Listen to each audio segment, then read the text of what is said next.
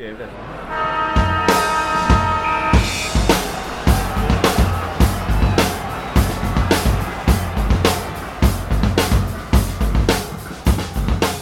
Welcome to The Deep Dive, the AFL podcast where we don't make jokes about drowning women or obstetricians at all. We steer clear of that. We talk about AFL footy. Just the game. Football, the game. Yeah. As weird as that might seem. How are you, Mr. Smith? I am very good, Trent. How are you? I'm doing well. Excellent. I just told Michael 2 seconds before we started recording what happened with Mr. Hall on the weekend. And he nearly spat his beer out all over the table. Almost had a conniption.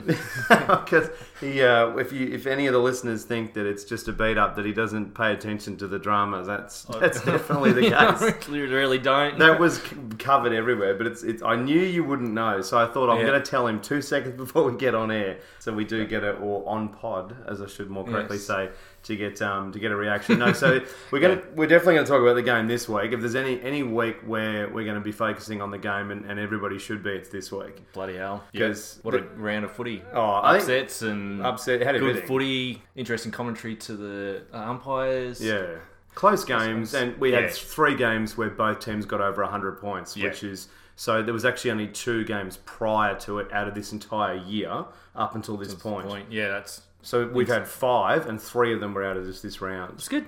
It's good. Yeah, and it's been a really exciting round. So heaps of stuff. Round, yep. Definitely heaps of stuff to talk about. So thanks firstly to our mates at Hops to Home. So Hops to Home's a craft beer delivery service. They're really good sponsors of ours. They're a Melbourne-based business, but they ship all around Australia. So what they do is they buy craft beer in and they sell them out to people in packs. So they curate them by different styles, but then also sort of making it a bit seasonal as well. So there's some dark beers at the moment. So we've had some coffee porters, stouts and stuff like that. Exactly, yeah. So really good business. Definitely check them out. If you use the promo code AFL Deep Dive in the checkout, you get $25 off the first pack, which is... That's a great deal. Yeah. Brings the price really way down. Their prices are already really good, so then on top of it, you get a really good deal. And straight to your doorstep. You literally just got to roll out of bed or off your couch and bring them in, and off you go. I convinced myself to do it because I'd been reading the ads all the time. I ordered a second case. So no, they are fantastic. So definitely check them out, hopstohome.com.au. Really, really switched on business. So without any further ado... Let's bang into the rounds. All the way back to last Thursday night. Thursday night. Top of the table, clash between Tigers and Swannies. That's it. So massive game on the Thursday night, 93-67. Richmond won by 26 points at Etihad Stadium. A massive game. So I guess straight out of the gate, you were away for a little bit of this round. Yes, I was up in Queensland for 40th birthday and stuff like that. So I didn't get to see I didn't see any of this game. I saw some highlights over the weekend, but that was about it. No, but the only reason I mentioned is just that there'll be a couple of games where I might talk slightly more. Yeah, absolutely. Just to sort of, go through it. But you still are, certainly across the whole round. So massive game, and we said it was going to be match of the round, and in a lot of respects, I mean, you can say it was, but then the Dogs Geelong backed it up the next night, which phenomenal game, which was incredible, and then the Crows win, which was amazing. They were nearly 30 points down, and just to run over the top and actually play a last quarter like we'd expect them to play. Yeah. It was funny, before we dive into this game, a lot of teams are showing signs of the type of football most of the football world were expecting to see all Essendon year. as well. Essendon, St Kilda, the Doggies now, So even GWS to agree as well. Yep. So it's definitely opened up the season for a number of teams now. Oh, without a doubt. So I mean, look, there's firstly, the big takeaways. I don't think there was too many major losses for the Swans out of lose in this game. I mean, we both tipped Richmond, so we ended up getting that one. For me, I thought that Richmond would win. I actually thought that the deck would suit them at Etihad, and in the end, it definitely seemed to. I think they realised that pace really hurts Sydney, and I mean, it can hurt any team, but it does particularly hurt Sydney, especially with some of their better runners down at the moment. Rowan, a lot of he had another really low game, which is a concern that you and I brought up in the pre-season episodes, that we thought Sydney will drop off because the game's getting so fast, and where are they going to get their pace from? So it's interesting to see that they were exposed on the weekend. Obviously, I knew you'd probably agree, Richmond are a better team anyway. I think on paper, yeah. And especially at the moment that's the thing for me. I still think Sydney are one of Richmond's bigger threats for the back end of the year if they can get a few of their players right. Because a lot of the Sydney pillars, again, in this game, and a couple a bit out of the blue, but a few of them, again, were down. So we had Hanbury down once again. Heaney got a concussion, which obviously doesn't help them on the night. So they had a few things that just didn't work. They went with Aaliyah and, kind of kept going with that back line, with McVeigh coming back in, which, whether that was the right decision or not, he definitely got towelled up a few times. They used it. Look, he wasn't terrible, but he wasn't amazing. So, yeah, it's funny. Like, a few of these pillars were just not as good. I thought Kennedy was excellent, but there's only so much you can do. Yeah, definitely it looks like Sydney probably walk away, even though they would love the 4 points, as you always do when you play a game of football, but coming away with knowing more about Richmond and where they as a team lie as well. And as you said, literally, if they face a team like Richmond or West Coast are pretty similar, do you bring him in or do you go for someone a little bit smaller, a little bit more agile, just Possibly. to deal with that pace and stuff like that? I think they will learn a lot out of this game, and they might actually take a huge amount out of it, and I think it's going to help them at the back end of the year. So if you can have a positive loss, this might actually be one of them. It also, it did expose a few players. Kieran Jack was way down, only 8 disposals, so... And he had 6 tackles, so he tried, but he looks pretty hampered. Sort of in a Hanbury kind of way. I don't know whether we know Hanbury's struggling with injury, and I think it's a groin. The club haven't officially said that, but Jack, it's interesting with him too. And Rowan, I don't want to go too hard into as well because obviously he had that horrible situation family-wise with his child recently. Yeah. So obviously very terrible. So, but that could clearly be, as it's such a terrible thing to happen. That could easily be weighing on him. So absolutely. And I guess the beauty for the Swans, unlike last year, they've got enough in the bank that a game like this, you get to play a team that we all know is going to play finals and probably go deep. To get them this time of the year, have a loss, get to know a little bit more of their game plan.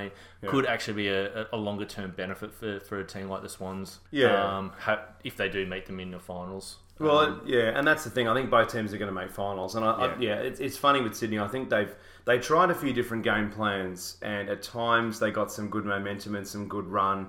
But Richmond overlapped so well, and it just makes it harder and harder. And I think the deck actually worked in Richmond's favour, as much as a lot of people were saying, there was sort of a camp of people saying, why is it being played at Etihad, that didn't understand that all clubs have to at least play a game there. I actually said last week that it was 2. I correct myself here, it's actually only 1. Richmond only have to play 1 game. Oh, wow. So I thought it was 2, but they must have dialed it back to 1.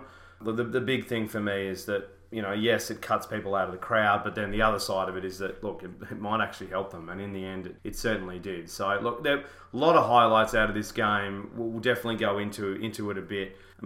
Clearly, highlights for Richmond's Rewaltz he was unbelievable. Phenomenal. 16 marks is outrageous in a game, and he was just everywhere and did everything, and just party trick stuff. He's legitimately all-time great Richmond player, or moving into that mould. If anyone had any questions asked about him, he proved any doubters wrong on the weekend. That was the best game I've seen him play in quite a while. Yeah, he said so Tom Morris asked him after the game from Fox Footy, is that the best game you've ever played? And he said, I kicked 11 before, and it's a good response, and I get it, but I thought that was easily in his top 3 games I've ever seen him play. And if he keeps performing the way he's performing for a few more years, is he in his cousin's league? You'd have to start saying, gee, he's getting pretty close. Yep. And he's sitting at the moment in and around, the 500s towards the 600 goals. If he keeps going, I don't think he's going to catch Richo, given the modern game the way it is. I imagine with his age as well, he's probably only going to have another 3 to 4 years, I would say max, where he could get decent hauls. As in modern decent hauls, not Hudson hauls. You're getting your 5s and 6s, not your 15s and 16s. Correct, that's not going to happen. I think that's almost out, unless they completely change the rules of the game, which could be on the cards, so who the hell knows, but I don't think so. But in terms of Riewoldt, I don't think he's not going to catch Richo, but he could easily kick 650, even get towards 700, and that would be amazing. There's not too many players in AFL combined that have kicked over 700 goals, so he'll be in very rarefied company. Yeah, when he I gets think there. that's the thing. I think I think Jesse Hogan. There's a couple of others that are at that younger age that have already got decent hauls. If they get their body right, they could amount to the sixes, get to the 600s to 700s. But I think it's going to be real tough to. And then it'll become very rare to see a number of players like that. I mean, you look at how influential and how good of a goal kicker Roughhead is, and he only just kicked his 550th. Exactly. So, yeah. But he also played with Al Franklin through a lot of those years too, which doesn't help. But anyway, back to the game. But I think that the main I guess highlight with that is that the crazy thing is, I guess what we're saying is that he can do that, but then simultaneously he does so much off the ball. His defensive pressure, he brings the ball to ground. He was fantastic. Yeah, and a lot of commentators have mentioned it over the last 6 months, especially. Yeah, selfless. It's very selfless. But what separates Richmond from the rest of the comp is their bottom six players are so much better than anyone else's bottom six. They all have an impact at some point. It doesn't matter. And then their top end, they can just rotate 1 week in, 1 week out. Who's going to have an absolute blinder? They just sense the moment. And obviously Riewoldt hasn't. Well, he's been good over the last few weeks, but he knew that it was his time to stand up and turn it up, and he did that in an emphatic way. That's it. So I mean, I think Richmond. Look, where the game was won, I think pace is a really key factor. I think Richmond's defensive wall was really strong all night. So let's pivot a little bit into that.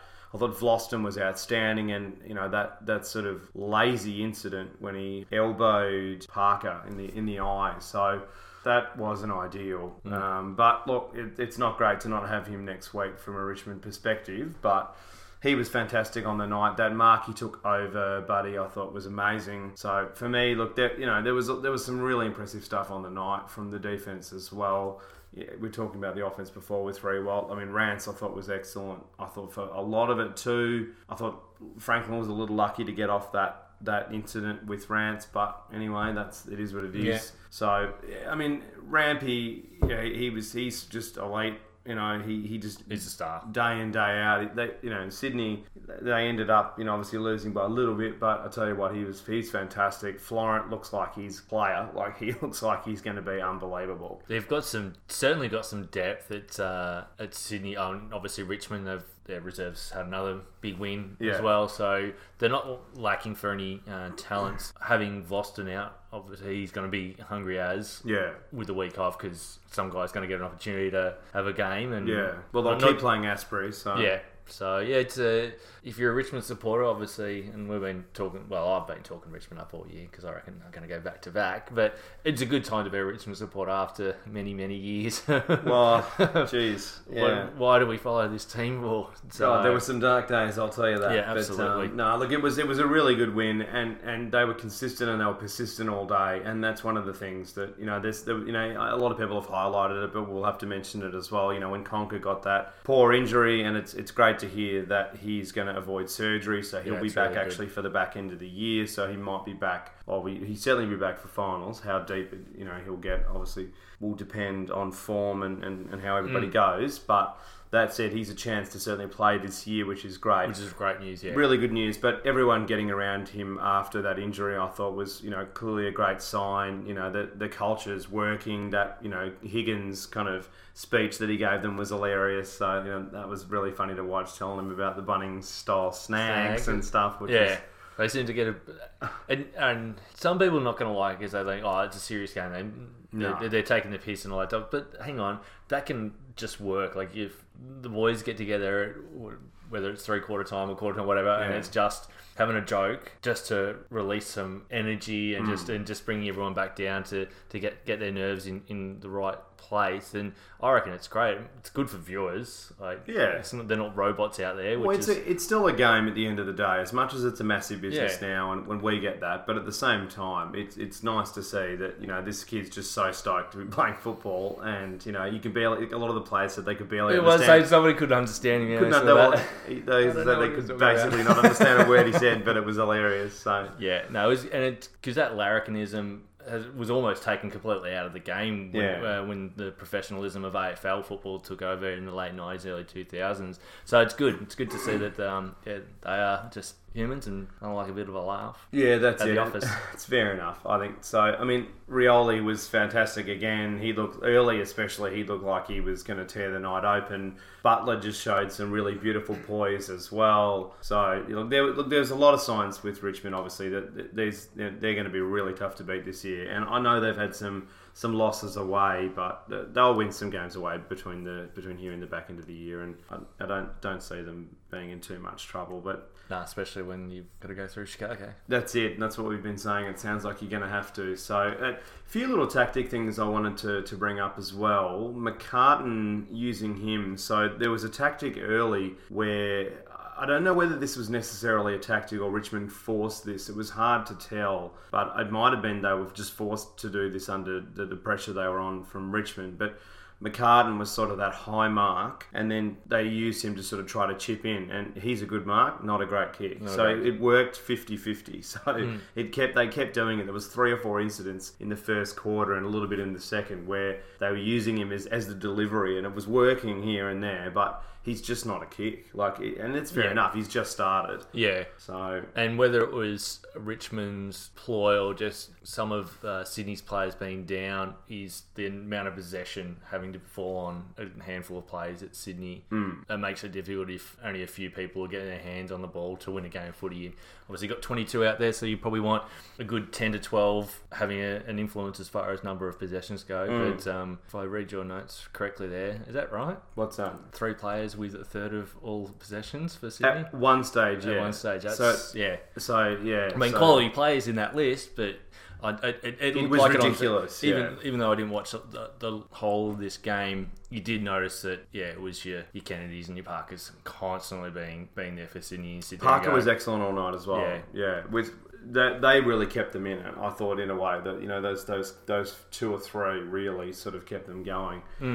Yeah, it was interesting that also they did the whole buddy decoy thing. They would, from an offensive sense, they would set up initially as though they were going to go high, and then they would wait for Buddy to come forward, and then they would go deep. So they did use Buddy as a decoy a few times, but the Richmond players got a read on it pretty quickly, and it just didn't work. So it worked for a goal or 2, and then that was it. So being an astute viewer of AFL, and funnily enough, just being a Richmond supporter as well, is this the type of game where Longmire should have actually just gone one out and had Buddy v Rance and just told everyone else to get out and just to see if Buddy could do what Buddy can do? Or is that reading too much into the game? As far as Richmond are too smart, they just wouldn't allow that to happen. No, I think that, the great thing about Richmond is they have enough overlap run now, and they have enough defensive pressure that I don't think it would have mattered. No, it wouldn't have mattered. I don't think that would have made a difference. I think that would have made them really predictable going forward, and I think then they would have just peeled off and double teamed Buddy each time they tried to go for him. I think that would have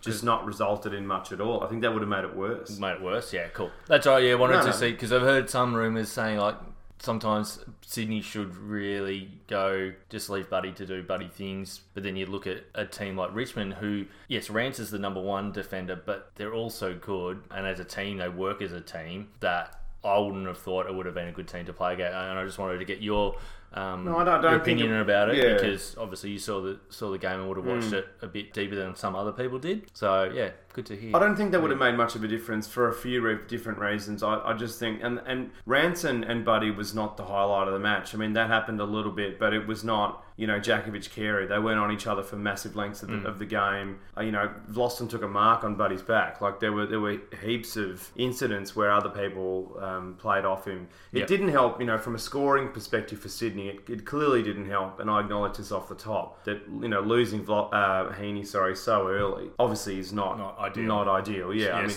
especially when Jack doesn't hit the scoreboard, Hanbury doesn't hit the scoreboard. A number of these players just don't. McCartan got a point, so a lot of Florent, I thought, really tried. He got 2 goals, but. Yeah, Heaney does take a lot of pressure off, because he reads the ball well off a pack, or he can go one out on his own and lead up and mark and kick, because he's pretty talented player. Well, we said last year, fast. I mean, we didn't have a podcast then, but we said last year a massive reason why Sydney lost their first 6 games was Heaney had glandular fever. Yeah. He's a serious out. He's a serious out, yeah. So, yeah, look, really fascinating game. I mean, they did try different tactics. At times they were a little bit too buddy-centric, and at times they weren't enough. And it is such a hard dilemma with this club to get right where the pieces fall. But Sydney really need to get a little bit more goals from their midfield. And it's not helping that Hanbury is consistently not... I mean, he hasn't kicked a goal all year. Yeah, so like, we're nearly 16 rounds in. And that's the thing, while he's down, it means one of the other more likely goal kickers, your Parkers or your Papleys, have to do the grunt work. Well, Papley's another one. Usually stuffed by the time they get there. So it's Papley not ideal having Heaney down at the sorry. moment. Yeah. Papley looks like he's out next week as well. Yeah, well. But it's fascinating how the game played out. I really enjoyed it from a tactical perspective because there were a lot of really interesting factors to it as we've spoken about. And, Ronk is good, but he's not going to be a player that can kick 3, 4, 5. I know he obviously did that, had that night when he kicked 7, but I just don't. He was really good early. He kicked 2, and then that was it. He did drift off, and he did really get shut down. So, and they've got to figure out what's going on with Rowan as well. As I said, it's just not helping. Prestia looked undercooked, but it was because the level was high. It'll do him good playing, but yeah, It's going to take a while to get up to AFL pace again. And that's what we keep saying. Like, it takes time. He looked 20-25% off, and at AFL level, it's a long way away. The Tigers are still able to win. Yeah, Lambert was fantastic as well. I thought he's such an underrated player. Soup, no one talks about him. I've highlighted it here because I think Richmond do, obviously. We've gone to mention him 4 or 5 times. We just haven't had a chance. Hewitt's tag on Martin was fine, but yeah, it wasn't as impactful as he's had. He's been underrated. I think he and Ben Jacobs have been the 2 better tags this year. Yeah, absolutely. Off the top of my head, and I thought he was really good. Cochin, put his head over the ball and just kept pressing, and so yeah, look, it was a excellent game from both teams. Richmond just that little bit more polish and just getting goals from multiple sections of the ground. Yeah. That's the thing. I mean, Nankervis I thought was excellent. I thought he probably won the ruck. He lifted against his old team. Rewald obviously outstanding. Even Vlosten got a goal as well. So that's the thing. They've got so many options now, and yeah, Butler with the poise. He's just fantastic. Get him one out. Even with Caddy being down, Caddy's been getting big hauls recently. 1-1, and they still were able to kick nearly 100 points. So that's the thing. They just have so much spread and very ominous signs for the rest of the AFL that they can have some down patches and players not at 100% where they'd like them, yet still walk away with a fairly convincing win against a fellow top 4. Well, they were second on the ladder, so to have that much of a break on the competition is scary signs. I think the thing too is like they're just so good. There's such a good pressure side, and knowing when to go and when to not. Sydney at times were butchering it going inside 50, and this is not an amateur outfit, as you just highlighted. These guys really know what they're doing. But against a Richmond, they just didn't look anywhere near as polished. So it's fascinating to see, and I just think that the big thing for me as well is Sydney, the pace is a real issue, and as a result, their rebounds are so slow. So many times I was like, far out. Like, they obviously, which makes them predictable, means players can set up, they can get into the back half really quickly. They'd be 4 or 5 metres short of where they need to kick it. It was consistently like that. So, it's a really interesting game. I think it highlighted for Sydney a lot of their deficiencies, which is good and bad. Probably more good, I reckon, at this stage, and then they can figure out, because they've won enough games. It's not like they were playing that night to stay in the 8 or anything like that. Yeah, I mean, Grundy is always fantastic. We don't need to go through that again. He's always amazing. One other thing I wanted to highlight. So I know, because we don't listen to any podcasts really or TV shows before we record because we just want to have our own opinion. But a lot of people highlighted that the Swans had, they still do technically, have such a quality record at Etihad. So they'd actually won 14 out of their last 15 at Etihad prior to the night. So now it'd be 14 out of the last 16. But I had that in the notes for the preview. The reason we didn't mention it, well, partially time, but the other thing was that a lot of the teams they've played are not top teams. Like, they've played Carlton like a bunch of times, and they've been clearly way down. They played the Dogs there last year as well. The Dogs have been, they've been close and they've gotten over them a couple of times, but they haven't played top sides there. So I don't think that was as much. Richmond were in better form, and as a result, they won. It's like I don't read too much into Hawthorn in Launceston either, because they don't drag the big clubs down there. No, they occasionally get a good interstate club down there, but that's what it is. So yeah, it's not an even playing field when you're constantly playing those teams that are at the bottom of the ladder at a venue. Can't read so much into it. So I mean, look, Richmond did take their foot off the gas a little bit in the third quarter and let Sydney back into it, but it wasn't a massive issue. They always looked fairly in control. It always felt like, especially when Heaney went down, it just felt like it just wasn't going to be their night, and that they would just be that little bit short. So, but look, excellent game, and it'll be fascinating to see what the Swans do in the off season. They've got a couple of pieces that a few people might be interested in, and where do they go for some top-ups there that can assist some of their deficiencies, and there are a few players that I think that they should target, which we'll talk about as the season goes on. I thought Broad was actually pretty good as well for Richmond. I mean, I think he's obviously had his issues, but he was better, and he looks like he might be part of this 22, so that was interesting to see as well. But look, I think Sydney, doesn't get any easier. They've got Geelong next week, who, coming off a loss that they absolutely shouldn't have had. So that'll be fascinating. It's a fascinating game next week. So really interesting to see where it goes, and we'll go further into Sydney in the preview, because there is a couple of things we're wanting to mention, but Richmond obviously look really, really good. So yeah, absolutely. So keep moving. We probably, because there's so much to talk about just in the games, we probably won't need to touch on the stats too much, otherwise we'll be talking for probably hours. Not. I mean, look, the main thing out of that look, the game just gone. I mean, disposal efficiency slightly more to Richmond, as you expect. They won contested possessions 143 to 152, so not sort of too much to highlight. No. Out of their marks inside 50. I mean, Richmond, as we already highlighted in terms of the rebounds and the pace, marks inside 50, 17 to 6. So as that number's obviously going to be down if you're having those deficiencies. Yeah, absolutely. And then tackles inside 50, 12 to 8. So Richmond's still ahead in the tackles inside 50, and as we highlighted, the pressure. Even though they got more ball, exactly. So and then inside 50, 62 to 43. They just had far more chances, and even though Richmond were a little inaccurate at times, they were still pretty good, and they did enough. But yeah, I think a few of the games, there's probably not. There's a couple. I think the GWS Hawthorn game, the stats out of that game are pretty wild. Stacked on the Giants side. They are. Yeah. But now let's go into Friday night. So Friday night, Western Bulldogs versus the Cats in an incredible game, 103 to 101, incredible shootout.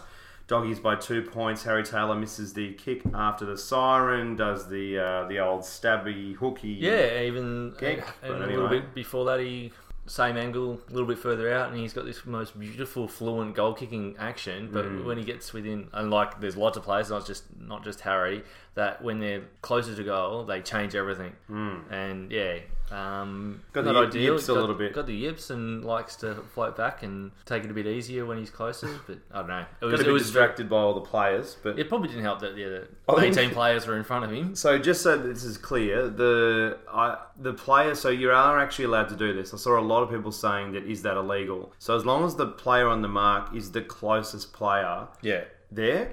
If everyone's behind him, that's fine. And whether there was one or two ahead, obviously we can't see on that. We'd have to see it from the correct angle and a measurement and stuff, and so on and so forth. But you are allowed to be behind. You can stand anywhere you want. Correct. As long as... Because otherwise you wouldn't... If you ever watch someone going for goal in a pocket on the line, you'll see that there's 3 or 4 players. The umpires are very clear of the line where they're allowed to stand, and you can have as many players on the mark as you want. Yeah, and that's not the first time it's happened, by the way. I used to happen all the time in the 70s and the 80s. Yeah, they haven't changed that rule because it's an absurd rule. Like, where can't you stand behind the mark? Like, they've got to stand somewhere.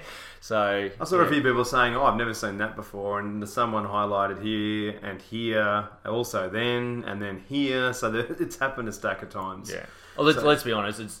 not too many games where there's a kick after the siren to change. You pretty much get 1 or 2 a year. It's not a common But if you go back to scenario. some Hawthorn Geelong classics over the last few years, you'll see it happen in almost every single game. Well, there's 2 that I can think of. Bartel kicked that point, and then obviously the Hawkins. That was the best one I've seen. There was a heap of Geelong, there was a heap of Geelong players that were on the mark for Izzy's kick in the finals last. That's right. Yeah, and so. talking into his ear as well. That's true. Oh, of course, Izzy as well. There's another one. So yeah, There's it does 3, happen. wow. We just haven't seen it like that for a while. Yeah, it's been been a very little, rare. but it's only been. I mean, last year there was one as well. So Monday over Richmond when That's that right, was yeah. in round 5 or 6 or something like that. So anyway, back to this That's game. right. So off the top as well. So Suckling was a very late withdrawal, and Jong was the in, and then Jong out. So did his collarbone, and he'll be out for 5 weeks. Not Just in ideal. time for probably not going to play finals. Probably not going to play finals. Well, so here we go. So we'll continue with this. So there are 8 games to go. If the Dogs win every game from here, they'll have won 13 games. I saw someone say the other day that it's been years since you had to win 14 games to get into the 8. It's been years. 2012 was the last year, and that's not that long ago. So it could 14 is on the cards this year to be given how many people have been losing in and around the mark. Yeah, it's possible. Absolutely. Yeah, look, some results did go the Dogs' way over the weekend, but they also went the way for Essendon, and there's a heap of teams above them where results actually didn't really make any difference. No. It's sort of just, alright, those teams should be in the 8 right now, but they're not. But because these other teams won and those teams didn't, they're still pretty even. I mean, Hawthorn and North Melbourne and, just those 2 teams. No, those 2, yeah. Are on the same amount of wins as 6th place. So it's been an amazing year. We will do a little bit of a later recap in the preview because we're just not going to have time to do it in the review because there's just so much to talk about. Yeah. Good round of footy. Great round of footy. So let's get into this game. So, I mean, look, this was about as close as we've seen to Dogs footy pretty much since the grand final, outside of a few quarters here and there. Yeah. But this is the best game. Best 4 quarters they've played all year. I would say since the grand final on top of that. Or pretty close to it. If it's not the best, it'd be in the top 3 for sure. Because they're playing without so many talented players. Like, they've got a fairly decent injury list, and they obviously Terrible injury list. lost Stringer and some others. So it was good to Traded see. Stringer. Yeah.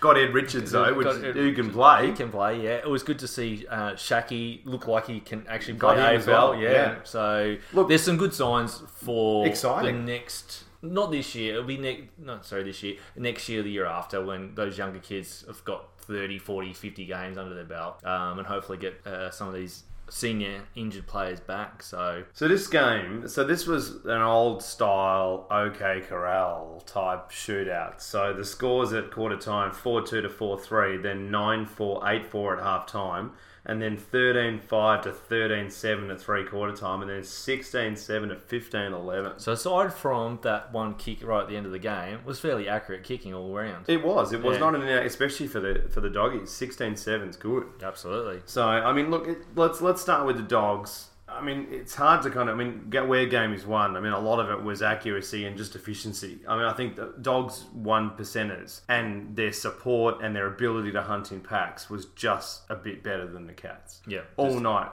Just had that extra 1 or 2% from each Just player. a little bit more. Yeah. It's all it was. And that's the thing. It's really marginal. Like, the Cats still had a really good game, but you can argue they did and they didn't. So we'll get into the Cats in a minute. But Dogs, we'll start with the top, with the positives. I mean, the fact is they were pests all night, which is exactly what they used to be. Yeah. In 2016, they were, and 15 for bits of it as Literally, well. just harassing. Like Bulldogs, just at their ankles. Just Bite, nip. Yeah. So all night, really, really solid. They hunted and harassed all night continuously. And that was, really exciting to see again. And Ed Richards forward at the start was like, wow, here we go. And he is an animal, that kid. He looks like he is going to be a 300-game player. He looks unbelievable. Yeah, he does. Yeah, absolutely. He looks ridiculous. So, I mean, anyway, we'll talk a bit more about him in the preview, but he looks fantastic. So, look, as you said, Shaki as well.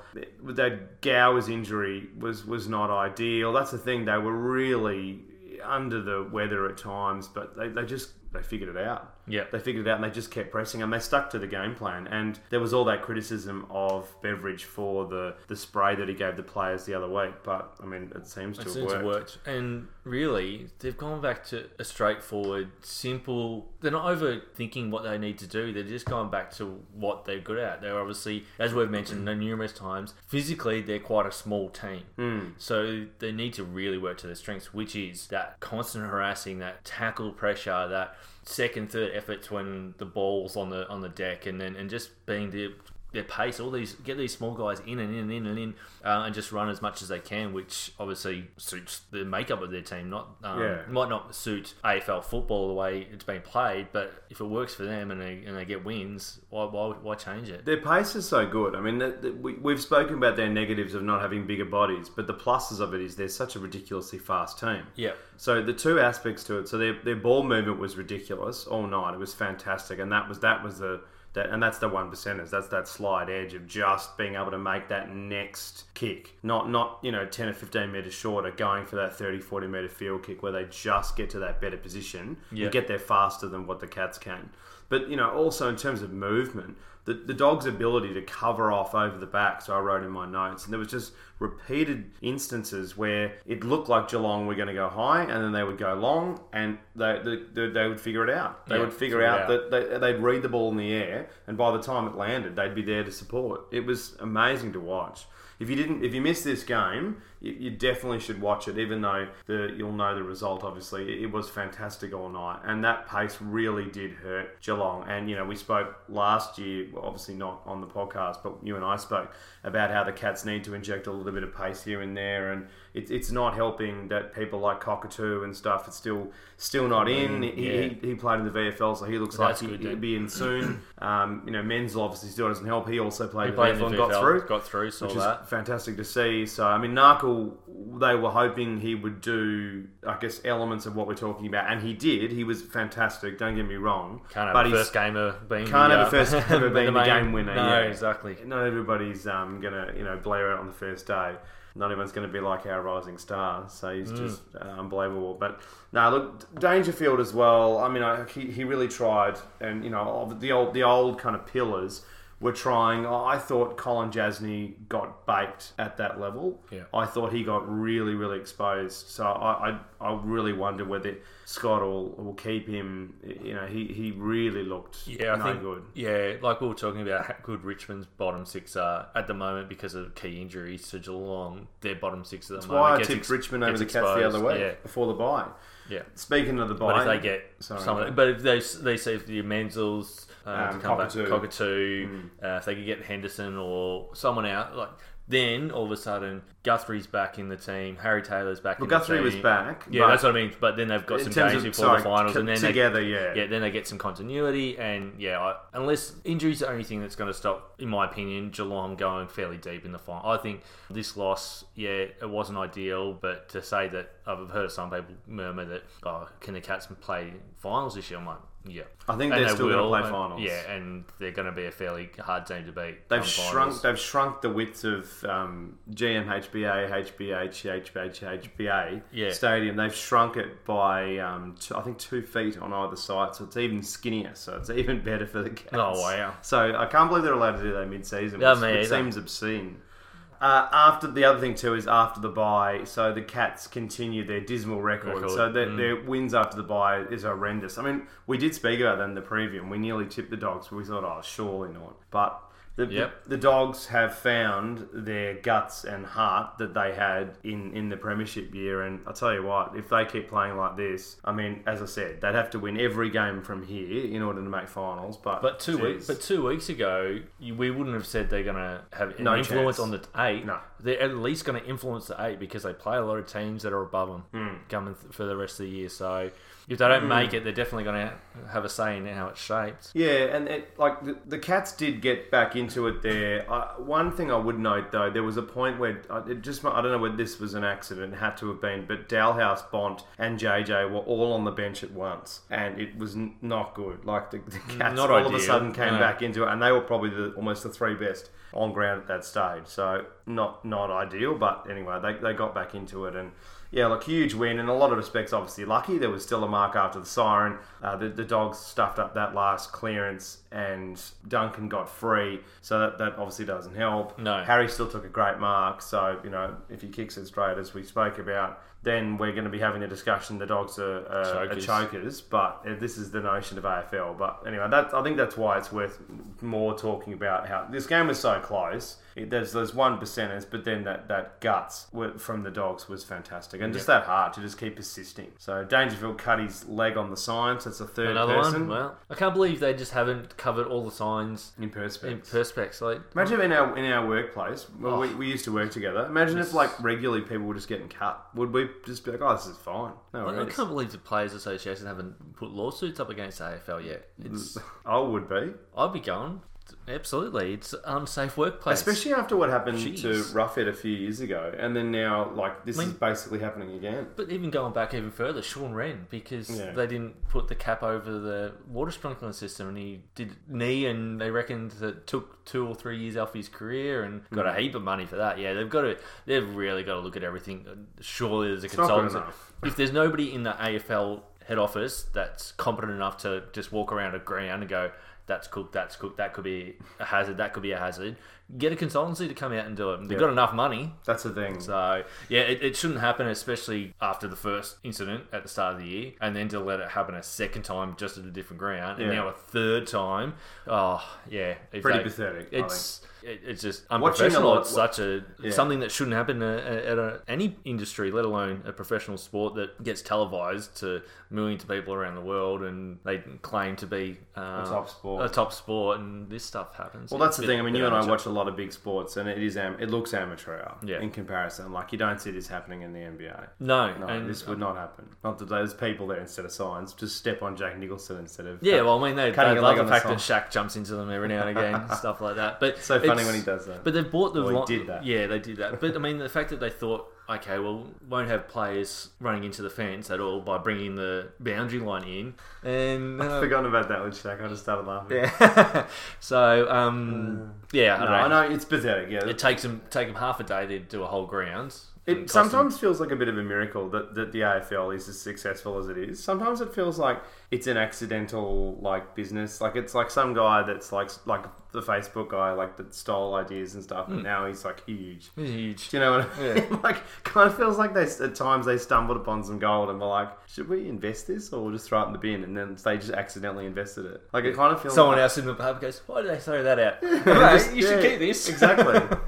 I don't know. Anyway, but we could definitely bang on about that for hours. But look, 11 lead changes. So, I mean, what more do we need to... That's what you want in the game. To say. So, I mean, that was fantastic. And, yeah, I mean, I think in a way, it really did speak to the fact that starting positions are not necessarily the way to go. And, yeah, we'll get into it. The Collingwood game showed some very interesting things coming forward in terms of interchange. So, we'll talk about that in a minute. But, yeah, look, fantastic game. And we could definitely go a bit further into it, but we'll have to keep moving given how many other games there are to talk about this round. But yeah, look, if you haven't seen it, definitely watch it.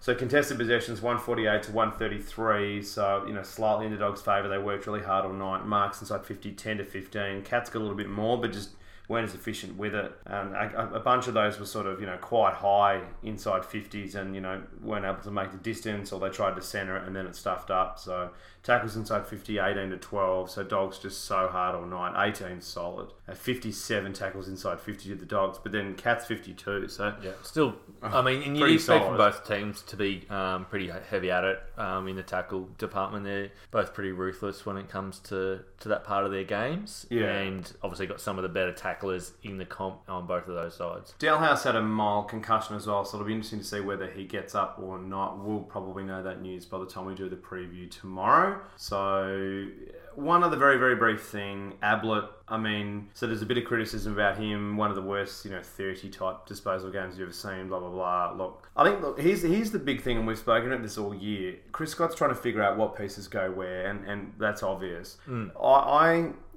I mean, I think with Ablett's age and, the fact that he just doesn't offer much. In modern football, midfielders are so many of them. You look at a Collingwood or a Richmond or in the Dogs on that night, so many of them are defending as well. Yeah. And are two-way players. And they're assisting and they're doing a whole lot of different things that he just doesn't do. No. And unlike his two teammates that make up the threesome. And I think the problem is it's costly to their engine that he doesn't do that. And I think it's costly to their game. And I think that the big thing for me is that they're missing a Menzel and they're missing... I know he went forward at times in the game, but I think he needs to be much more of a forward. Unless they're in real trouble and, he can be kind of that assistant. Well, he can be that almost like that gaff sort of link-up type, wing-esque player. Yeah, again, pace is still not bad for his age. That's it, and because he is so unbelievably good with his AFL smart, football smarts are ridiculous, absurd, unbelievable. Yeah. One of the best I've ever seen. Yeah, so to have, he's nowhere near got the same pace that a Gaff or a Zach Merritt or these guys have got in other teams, but he makes up for it, and I would rather see. I agree with you. I think having him on a wing or playing as a high half forward would. I think a high half forward's the way to play him because that means you've got Menegola, Murdoch, Duncan that can. They don't need to have all three. They can chip to him, and they've played how many years without him in the midfield? I mean, I think then Dangerfield feels like he can have much more of an influence in the midfield, which is more natural for him. And I think when Menzel comes back, having a forward line of Hawkins, Menzel, Ablett. I mean, you've got your three sizes. You've got a big power forward, a mid-size running forward, and a small forward that can obviously pick up a lot of pillow. I think that becomes very dangerous. But I'd get him out of the midfield because he can't. I just don't think tackle. He can't, and that's the problem. Is that I just think I don't know whether it's partially with his injuries as well, with his shoulders. He looks stiff at times. I just don't know whether he's just not able to execute tackles the way he wants to, and it is but I think the big thing for me is he on the night he had the most disposals in history, so I mean it doesn't get much more ridiculous. He's been an ornament to the game, but I think the time has come. I don't think he's got the ability to play in their engine anymore. Personally, unless who knows, he'll probably come next week and obliterate. But week in, week out, it's not something I think for me. No, and he's at that age. 33. 33. So everyone else has those conversations with those senior players. Like Lewis doesn't play in the engine at Melbourne much. No, he didn't do it. Didn't do it at Hawthorn either. No. Burgoyne obviously is probably the most famous of all the older players. He goes into the engine when they need a fix in the engine. Otherwise, but he's a bit generational though. Yeah, he's a bit sort of type. But Ablett, I mean, to say it was the least ineffective 30, he still got the ball 30 times. So, I mean, come and tell me, where are all these 20-year-olds that can rack up 30 possession games as regular as he does? That he is a star. He is I agree. fantastic, but I just think they out need of the to... midfield, absolutely. Or not as often. No, and I think part of the problem is for Scott, and we've said this before, but I think part of the problem is with Dangerfield being, I think, down, and I don't know whether he's got injuries or what the story is, but I think ideally you play him more on ball and then Ablett more off it. I think would be better. Yeah, and there have been obviously Scott Selwood not playing because they did the reverse a couple of times on the night where Dangerfield went forward and Ablett on ball. Like, well, hang on. Yeah, I think if he had Scott Selwood at his disposal every round, we'd see a whole different sort of setup altogether. Yeah, it doesn't help. And Selwood didn't hit the scoreboard either. But anyway, they still got a massive score. But we better keep moving. So really interesting game. So on the Saturday, Carlton lost to Port Adelaide. Carlton 69 to Port Adelaide 90. Port Adelaide won by 21 points. Probably not going to go into this game too heavily. It was an interesting game with a G, but I think Carlton did their best to put in the effort that was appropriate for Kate where Simpson. they're at and where they're at. And Port obviously got a little bit of a scare a few times throughout the game. Obviously they got jumped early and then they went, we're actually going to have to play proper game of football here to win. Obviously a lot of the boys from Port Adelaide had the long sleeves on, so they'll probably get used to that for a bit. Possibly. So it was pretty funny to see so many long sleeve jumpers out on the ground. I haven't seen it for a long time, but a lot of Bardells out there. I mean the cream of Port Adelaide rose when they needed to. Gray was very, very good. Wingard was good again. Pollock did what he needed to do at certain times. But good signs for Carlton again. But good signs. Not a lot to say, as you've summarised really well. I mean, So Murphy signed on 2 more years, so he's content with not playing any finals.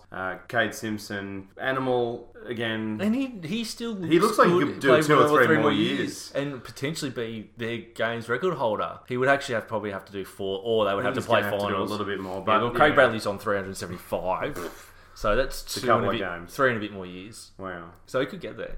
But look, so if you missed this game as well, I mean, it's a quarter time 5 flat and 2 3-6. So Carlton started really well, and then 6-2 to 8-9, 8-7, 8-9. So it did get tight at 3/4 time. Port only by 2 points. But yeah, look, it's tough at the back end of the year for a young side, 10-9 to 13-12. So yeah, look, it's one of those things where Smitty's just pointed out of my notes. I've written Levi Court. and he's not the only person that thinks that in AFL. Would you like to pivot straight to that? Do you want to start with the winners as we usually do? Yeah, we do. Well, let's do Port. We'll go to Port and then we'll talk about Levi. Poor old Kazzy. But I think, no, you summarised it pretty well. I mean, I think there's no doubt that Port... I mean, look, it's the other thing as well, back into the year, there's 2 sides to it.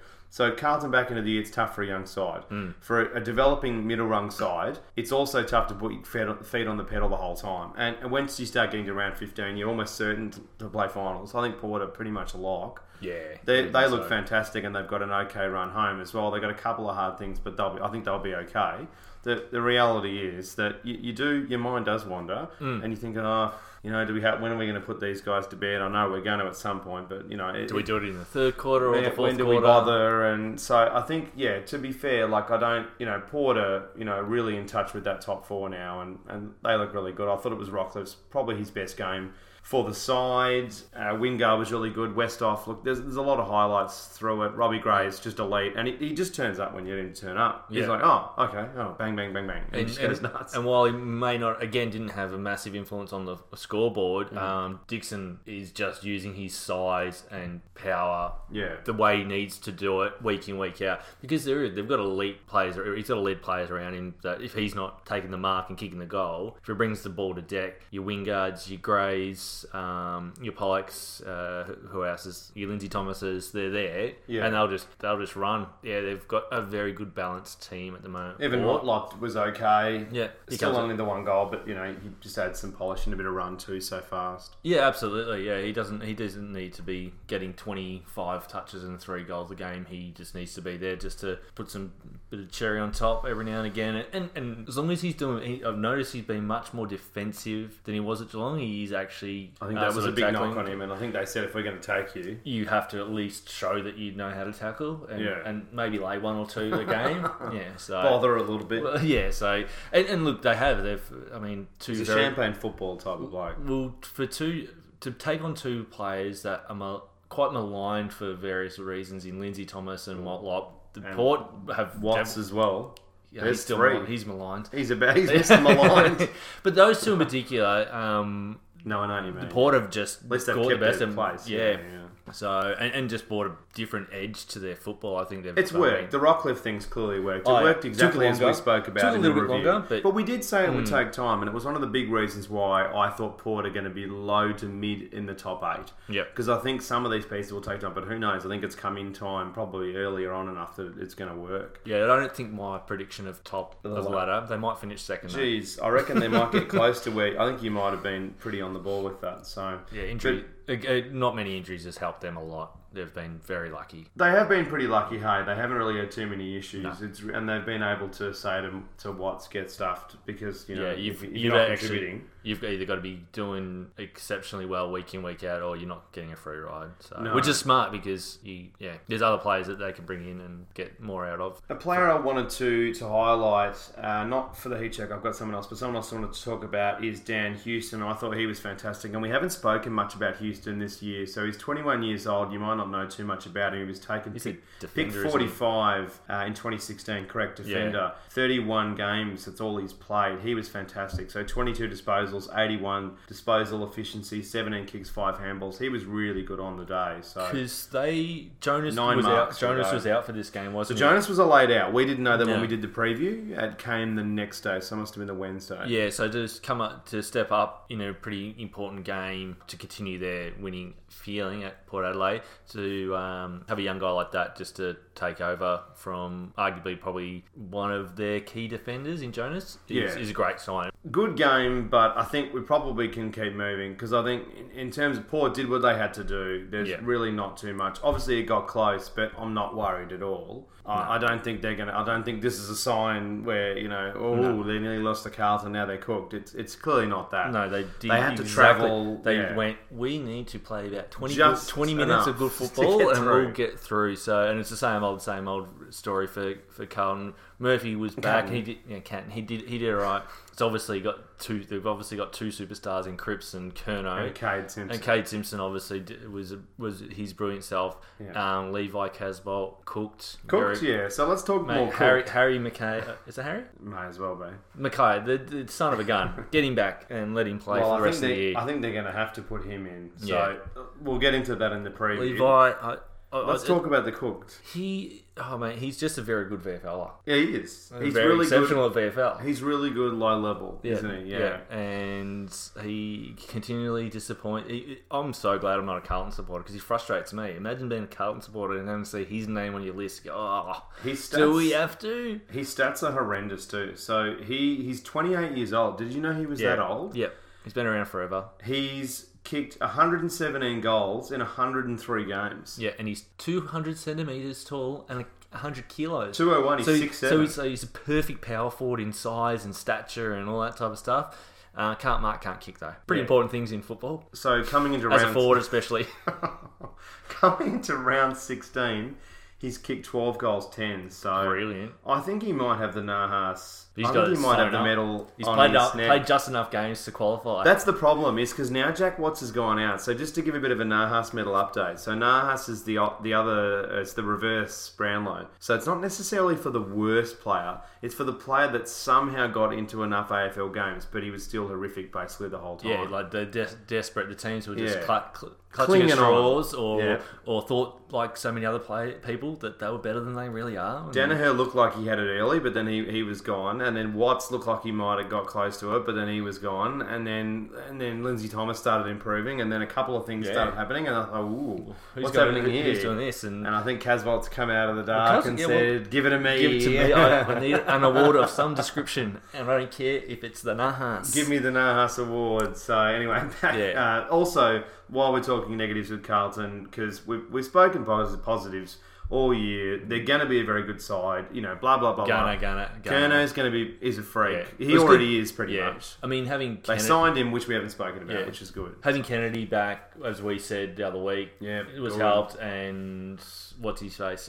Wiedering looks like he's actually. So I wrote Wiedering also baked. So the big thing with a lot of people have been really critical of Wiedering. One thing I would say is that in a poor team, I mean, he has not a lot of support. Like, if he had Doherty around there to assist him, I mean, he's all of a sudden going to pick it up and look so much better. So I don't think he's completely baked at the moment. Not Casbolt. It's hard. I think he's having to hold down the number one defensive post, and he's 12. He's 5 years old and he weighs about 80 kilos. 8 kilos. So he's really makes it very challenging. So, but he's struggling. But as soon as they get some more, to get Doherty back, and he needs confidence. Then all of a sudden he'll have so much experience against these big forwards that he'll know exactly what to do when he comes around to be 24, 25. So tough at the moment, but I think better signs from that backup. You can see that they've almost got that balance of attack and defense right again. Sort of. I know they're obviously not winning games, but it's the worst start. So it's the worst start to a season in a million years or something ridiculous like that. Wow, so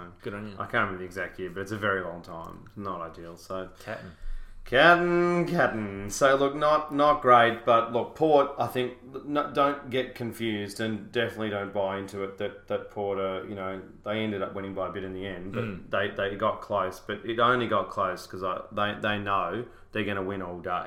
Yeah. So the stats, I mean, look, let's probably not to go into it there. I just can imagine it's all one-way traffic. And Roger Federer leads the first set 6-1. Very good. Brilliant. Lovely. Nice. Let's keep moving into the next game. Tackles inside 50. That just... Sorry. I'll read. My apologies. We'll read one. So tackles inside 50, 0 to 16. Not one tackle from Carlton. Carlton. So yeah, maybe take that last comment back there. That gives you a summary of the stats, really. Yeah.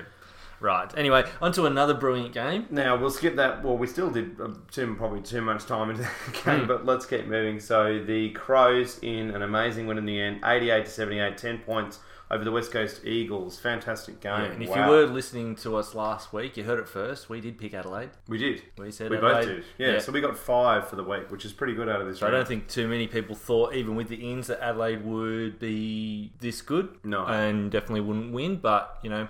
It shows when you get 2 or 3 classy players back into your team. Sloan led, Crouch, bang. Yeah. So, and Walker had his best game, I would say, for ages. Got those players kicking it lace out to him. Well, but got confidence in him again when he starts to hit it. So, this was a bizarre game. So, if you missed it, it was a wild game in that it was just crazy what happened. So, the Eagles, Lysett kicks a goal and they're up by 27 points. So the Eagles blew a 27-point lead. Yep. So we'll certainly go into the Eagles, which is a fascinating scenario now. They've lost 3 in a row.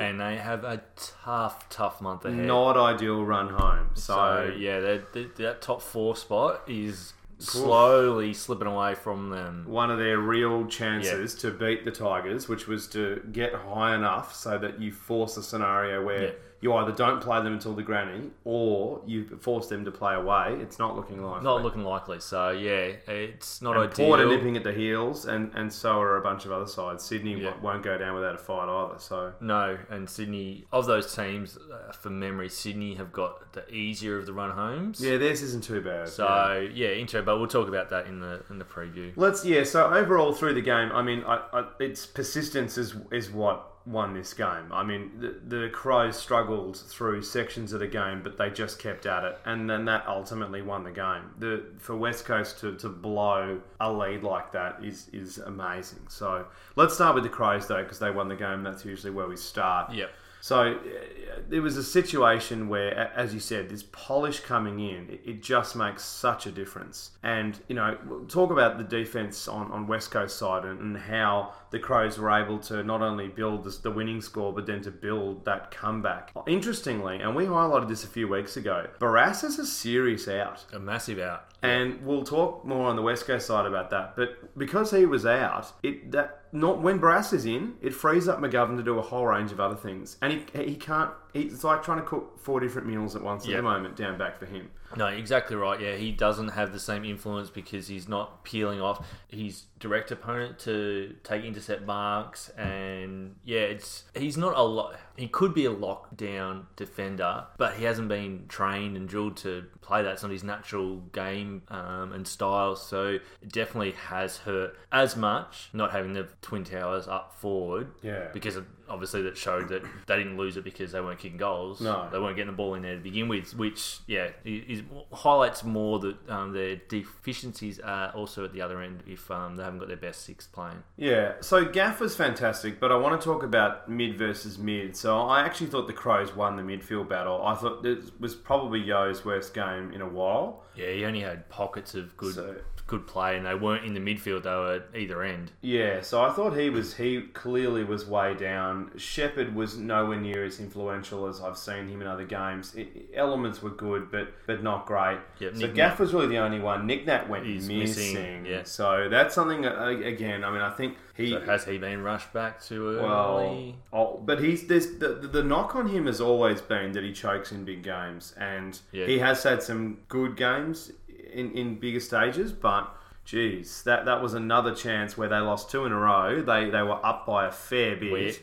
He's not coming up against Grundy or Gawn or somebody like that where they were just taken to the cleaners. So wow, if he plays like that in a final, if they play like that against a final against a Collingwood are going to win. And it's still a bit early to say, but has that style of play that got West Coast to the top of the ladder with a young team? Are we going to see them just fall off the perch because they're all they're a bit stuffed? This is we've never been the alarmist types with football, especially because it can change so quickly. But they need to not. I mean, it's stating the obvious, but they need to not lose too many more before they get their offense sorted. Because obviously, it's the most obvious aspect with West Coast is that missing these major pillars. It's hard to talk about this game without talking about West Coast because that really is the kind of key thing out of it. I mean, Adelaide, fantastic, really, really good win, and Tech stood up and everything we've said. But geez, West Coast looked like.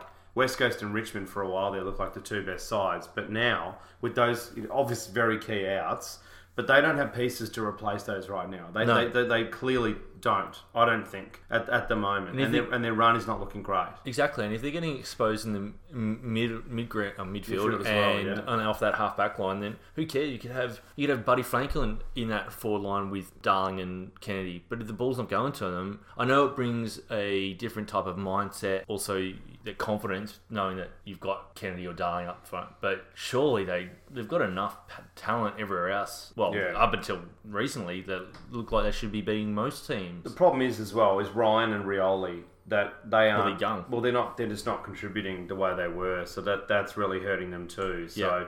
But look, I don't think it's panic stations just yet, but they really need to get, and we'll talk more about West Coast obviously in the preview with their next game, but they really need to start getting it together enough to at least win even 50% of the games between now and when Kennedy, because Kennedy's still a few weeks away from getting there, it sounds like. In terms of Darling, it sounds like they might come back similar time. So it's still a 3-4 week. It's not ideal. Not ideal, and especially with the month ahead that they've got. Even the most optimistic supporter would have to be concerned. Yeah, so I can see them dropping out of the top 4 very quickly. Really quickly. The 8, I think they're still going to make finals. They've won enough games, but at the same time, I mean, look at these numbers. So at contested, at one point, so they were 49 to 28. So Crows were significantly down. Yep. At one point, inside 50s, the Eagles were 24 to 4. So that was. I mean, they were just. Was that the last quarter differential? That's the last quarter difference. That's fourth quarter differential. So there was just such significant differences between the two. So clearance is 16 to 6. So this is there was effectively reversed towards, and then they've just completely turned it around. It's just unbelievable, the drop off, and they did drop off against Essendon, I thought as well. Absolutely, they did. Yeah. Look, it's a serious concern, and from here, as I said, I think they've won enough games, but their structures across the ground are struggling, and with these pieces taken out of it, it's like a Jenga, pile with 2 or 3 pieces taken out of the bottom too early. Yeah, and all the other teams that are competing seem to have managed worse injury lists. Like, I mean, Adelaide are still in the hunt now, and Collingwood obviously sitting second. They've had much bigger outs as far as number and stuff like that. I'm not going to say that they're bigger outs in the fact that Dogs and Adelaide for me have had the 2 worst injury lists. So talking about Adelaide, from here now, if they continue to play this style of footy, are they a sneaky chance, or are they too far back now? Oh, look, I think the big problem is, so yes, they're a chance, but the big problem is that it's just going to be so competitive at that section of the ladder. Yep. So the big problem is that Melbourne might drop a little bit more, but they'll come back at some point. They'll have another patch. They're too good of a side to not have another patch, I think, where they're going to be better. North are in that that middle mix as well. I just think I think they might have left their run a little bit too late, and I think if anyone's going to get in, it's probably going to be Essendon. Yeah, Essendon won 4 out of their last 5, and they look like on form. They look like one of the better teams in the comp. Yeah, I agree. Form, and for the last 5 weeks, they just do. So next week, Collingwood versus Essendon they'll get 95,000 to that game. Absolutely. So look, the reality is there's a situation now where the Crows have lost so much. They're leaving this run, and great win, but they're leaving. Their run home is terrible because they finished so high last year. Yeah, they can't afford to drop a game. They can't afford. They can basically. Well, I mean. So they've got enough to be able to. If they win every game from here, they could get towards right toward. They won't. I don't think they can actually make top 4 anymore, but they would get close to it. But the answer is yes, but geez, not with a lot of confidence. Not a lot. Yeah. But yeah, we'll keep moving. But I think, look, fascinating game and a lot of really takeaways out of it. And we've highlighted the kind of bigger major ones. And look, really massive credit to Adelaide playing that Adelaide style of football. And it felt like some trust was renewed between their players. And there's been all this camp bullshit and all the garbage that's gone on. it seemed like, as we highlighted before, they're actually kicking it to Walker, and they were more confident in their structures and what was going to happen. And no, it was better to see, and I think they'll be a bit of a threat. So yeah, they definitely look like They definitely look like a happier unit out there. Yeah, they do as well. Yeah. They look more confident in each other, and that makes such a massive difference. Absolutely. That trust and confidence is you can't play team football. It's not a game like a tennis or something where it's just one person. So, but yeah, look, West Coast, yeah, interesting scenario now. When they won that massive haul, we did speak about be really interesting to see if they had a bit of a drop off, and that's exactly what's happening. So, yeah. Let's keep moving. So we'll get into the next game, Metricon Stadium, the Matt Damon game. The crowd of the year. Matt Damon. Gold Coast 62, Magpie 99, 39 points, Magpie win. They were good. The Magpies were good. They really had to do what they had to do. This was a pretty bad game. 3-2 to 4-3, 4-4 to 10-6. So they really pulled away in the second quarter. 7-7 to 13-11. 8-12 to 14-15. So they did take the foot off the gas in the fourth quarter, but look, not really. I mean, they knew they could. There's no need to, and we've spoken about this a heap of times, there's no need to really punish too hard. They could have gone for real percentage, but 39 points I think is still fine. Percentage means nothing when you're second on the ladder. Yeah, and we said the extra law thing would have no factor, and it didn't. They look fine. The only real massive thing out of this is Lyndon Dunn's done his ACL, so he's out for the season now. And now Collingwood play a lot of good football teams. So it'll be interesting to see. Well, we'll know more after the next 5 weeks, basically, if they are a legitimate contender, especially, yeah. Or have they just been beating up on lower teams? So, which I think not having Treloar and now Dunn, I think they will get exposed against some of these better teams, and I think, and we'll talk about it in the preview. Yeah, I think the team they play in a couple of weeks, next week. Yeah, Essendon will expose them. I'm going to tip Essendon, but yeah. And anyway, that'll be fascinating to see what happens. Yeah, obviously they've got the best first-year player in Jade Stephenson, who we've mentioned is clearly going to take out the NAB Rising Star unless he doesn't play for the rest of the year. So check out our mid-season review as well. So we did a bonus episode. If you missed it, last week we did 3 episodes. We did our normal review preview, but we also did about 2 hours going into the Brownlow, the Rising Star. Norm's pretty hard because we obviously don't know who's going to play the grand final. All sorts of stuff. Yeah, trade period. Who's a bit more general overview of what's going on in the footy at that point in time, and where we see it going at the end of the year. But Pies look good. They've got a lot of good players. They're good enough, and I think they're definitely going to make finals. I don't see Collingwood missing it from here. And look, Degoe signing the 2-year deal is good at round 15 just to get it out of the way. I think that's good.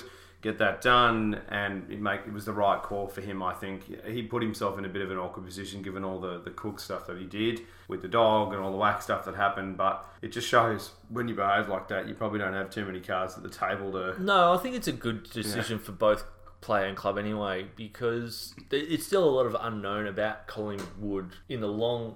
they're obviously playing very good football at the moment. Is it sustainable? Do they have the real depth to... or are they going to get exposed? Like the Doggies have been exposed since their premiership. You just don't know. So in 2 years' time, he might go, no, this is not the right thing for me. Or the club might go, it's not really working out, because he might get exposed. Defenders and other players might work out how to stop him having any influence. He hasn't had a really big game for a few weeks now. So it's probably the right decision for his wallet as well, because in 2 years, he becomes a free agent. So if he's really good for the next 2 years, which you think he probably will be, he's going to get a massive 20 deal. or 21 or something. So in 2 years he becomes a free agent, which means he could probably get a huge deal. So. Yeah, absolutely. Pendles had a bit of a foot thing, but he looks like he's going to be okay. Pies have just got so much spread. This is stating the obvious. They had so many more weapons than the Gold Coast have to be able to try to deal with. So which only need one, let's be honest, against the Gold Coast. Yeah. you and I could probably beat the Gold Coast at the moment. So no surprises. Lynch is gone, obviously, as we've already spoken about. So nothing remotely surprising about this game. The only surprising thing was it wasn't by a little bit more. We said 10 goals, so it ended up being a little bit shorter than that. Yeah, but not much shorter. So look, there's not many great signs for the Gold Coast on the other side. Obviously, stating the very, very obvious. Swallow tried, Harbrow, May was in and around there. But yeah, look, our mate Lions we mention each week, but yeah, look, there's so many bandwagoners up there that just don't look like they care. And, no, they just don't. And as a few people have indicated, none of them hurt it. Not enough players hurt enough after a loss. It's just like, oh yeah. Well, they're used to it now. It's stock standard. They don't know how to win. They don't know what that They winning wouldn't know what a win like. feels like. Not for it's been so long. So it's really tough. I don't know what the AFL are going to do about it because, they need to call it a day sooner or later. Well, I think it's the thing is it's a long-term prospect, they are saying, and I don't necessarily disagree with that, but the big problem is that now they've spent about $200 million into this club and it's gone really nowhere, and most of the players have gone elsewhere, which doesn't help. Yeah, all their top end, all the elite players have left there except for Lynch. Did you see pretty or May? There's not many, but did you see? Is he elite though? No, probably not. You're right. I saw a photo somebody put up from one of the early days of the Gold Coast, and basically like a promo shoot, and pretty much all the players were gone. Gone, yeah. It was unbelievable. It was like, wow, Caddy gone, Prestia gone, Lynch is obviously going to go as well. Brandon Matera gone. Yeah, gone, all gone. Ablett gone. Jaeger gone. Jaeger gone. Yeah, they've all just... Yeah, gone coast, they should call it. Gold Coast, yeah. But no, look, obviously very, simple game to review because it's exactly as anybody could have predicted. Yeah, it went exactly the script. So probably not a lot of point reading through the stats. Obviously, Collingwood dominated every line. Next game, Spotless Stadium. The Giants won 95-84 over the Hawks. Giants by 11 points at Spotless Stadium. Stressful game. This was an interesting game. So, a Rancy dive. We had old mate Strats call out the Rancy dive, which I thought was pretty funny. And then we had Auskick, old mate Frawley, say, can you let us play? You reckon we can play? Which was good. I liked Auskick, but he struggled a bit late. But that was funny. He's got some good lip on him. That was funny as that got picked up by the umpire's mic. It's probably the only good thing about the umpire mic because I don't give a shit what the umpires are saying. No. I'm funny when they pick up stuff from the players, but I thought the Rancy dive thing was pretty funny. So it'd be hilarious if that's an ongoing thing now where players are calling it the Rancy dive. Well, it used to be the Lindsay dive, didn't it? Yeah. It's the Rancy dive. So I think that's funny. Strats is hilarious. So he's a loose unit, but yeah, look, it's pretty funny. I don't like. I mean, I do and I don't. I like it from a comedy point, but Rance is not a diver. He's one of the best fullbacks I've ever seen play the game. But he does dive though. But heaps of people do. He does. Yeah. He absolutely does play for free kicks. He absolutely does. But heaps of people do it. It's not just him. Wear it with a badge on, I guess, like the Selwood If shrug. You can exploit the rules, that's the problem. Is that it's not. You can't necessarily blame him if he's going to get free kicks for it. Then absolutely, yeah. And that's the big. But that's a whole separate discussion.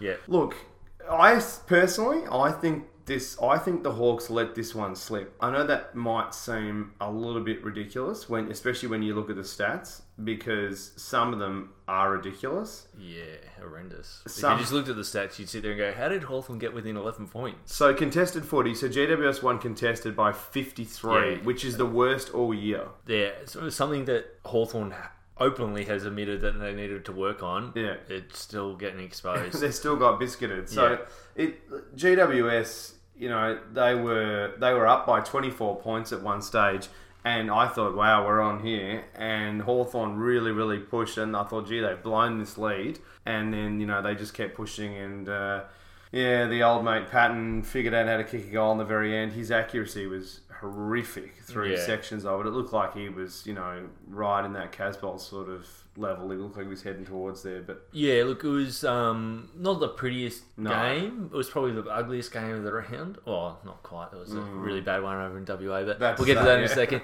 And I think it showed the deficiencies of both teams quite clearly. Still too much champagne. I know that the contested footy was higher than Hawthorn's, but really they still don't know how to grunt out a win. No. To allow Hawthorn to come back within 11. Well, actually had the chance to really take over in front in the last quarter.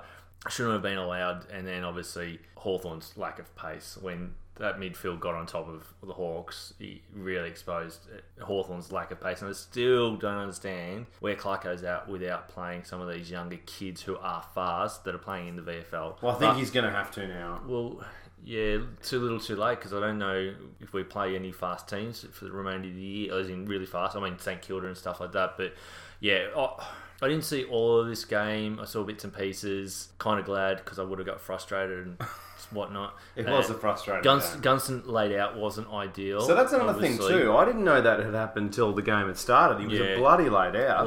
And you would have thought the medicos would have known if his calf was going to hold up from last week or not. I think this is something that AFL has to get out of the game.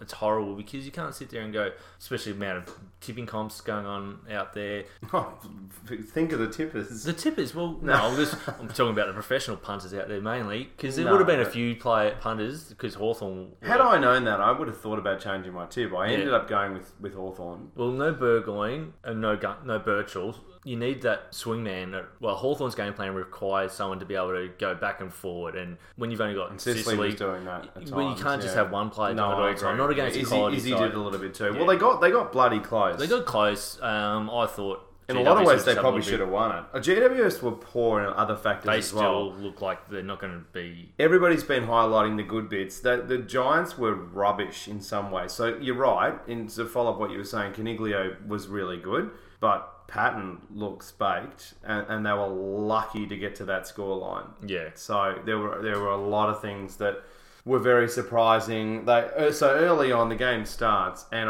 the first note that I took was they're playing Lob Cox style. So you know how Collingwood ISO Mason Cox, because he's so tall. So they played Lob because he's 400 foot tall, and we're doing the exact same game plan really as Collingwood early, and it only worked for about 20 minutes. And then Hawthorn figured it out. But he kicked 3 goals. And that's the problem, was that and that's really, ironically, probably where the game was. So he had that not, taken place, and certainly not been as efficient as it ended up being. There's a lot of things you can look at, though. You can't just look at that. But very early on, it was really tight. It was, a lot of pressure. Hard game early to get many metres. I thought it was just sort of, roll to roll. But, GWS's pressure was solid. I thought Ward was excellent all day as well. Yeah, he's definitely back to his best. Yeah, he had been a bit off this year, but I think over the last month he's shown that he's definitely one of the better... I mean, they've got a stack of good midfielders, but he is the one, along with Caniglio, that don't mind putting their head over the ball, doing a bit of the hard stuff as well as the polish. Yeah, I thought Bruce was really good too. I think he's had a fantastic season, and he's just so accurate. He was fantastic on the day, and obviously another lazy 50 touches from Mitchell. Yeah, I mean that's the thing. I mean it's fascinating in relation to the Brownlow. We'll have to. He went at 80%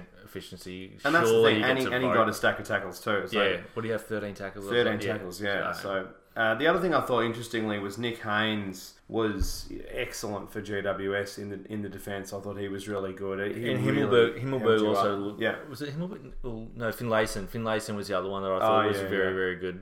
He's kept Poppy pretty quiet. So, yeah, look, obviously they're in the 8 now, so it's going to be hard to squeeze them out. But on that performance, they're not going to win too many games of footy against other not teams. Against top sides, yeah. I think this is some of the worst umpiring I've ever seen in a game as well. So because there's too many of them. That's one thing I would say. The protected area, I've written protected area again. So there was multiple games where this was... Yep. So they've got to get rid of this rule as a joke. It's a horrible rule. It's a horrific rule, yeah. So that I think the AFL's figured that out. They just don't want to change it during the year. So hopefully it doesn't cost somebody a grand final though. But they usually put the whistles away in the finals anyway, so that's the joke. One thing I thought on the night too, and I'd be curious to see what you thought. Hawks are way better on the outside than they are inside. That throughout the game, there were moments where that just seemed really evident. I don't know if that's a systemic issue in their game necessarily, but on the night, that was how it felt. Yeah, it's weird. It's a weird one. It's kind of a juxtaposition because here on one side we're saying Hawthorn have got no pace, but they look so much better on the outside. They look like they did... Well, they have been like that for a long time. Yeah. And then you sit there and you go, oh, well, Mitchell and O'Meara hardened them up in the midfield. So, yeah, but it's not Mitchell, Hodge and Lewis from years ago. So, I still think they need another big contested bull in that team. Like, I mean, physically, Mitchell is very good, but he's about 5'8". Yeah. I'm talking about someone in 6'2", 6'3". You wanted Ollie Wines. Well, someone that could be be that type of player, just to release He'll him come a in a bit. few years. Yeah, no, I mean, love to have Ollie He once, probably but will. that's where I think Clarko and the team need to be looking for the future, even if it's someone in the draft that doesn't look like they're going to go in the top 20.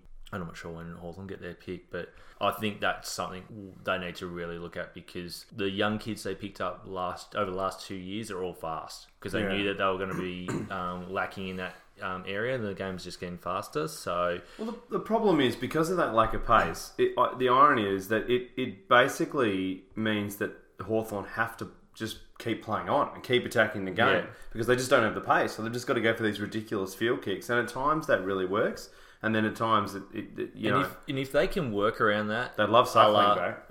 A la Essendon, what they're doing. Oh no, Birchall. Everyone's Birchall as soon as Birchall back into that halfback flank on the wing, he'll straighten him up. But it's going to take him time, because he hasn't played football for like 2 years now. 200 years, So all surmising, look. I wasn't surprised with the result, because I picked the Giants and I just thought their midfield would be too good. Which I should have listened to you, but I tell you what, it was bloody close. And their big 11 points is much closer than I would have thought. And obviously, had Gunston been playing, that result probably differed. I think Hawthorn played to their strengths a bit better, but yeah, obviously being the contested ball being that far out, that differentiated 50.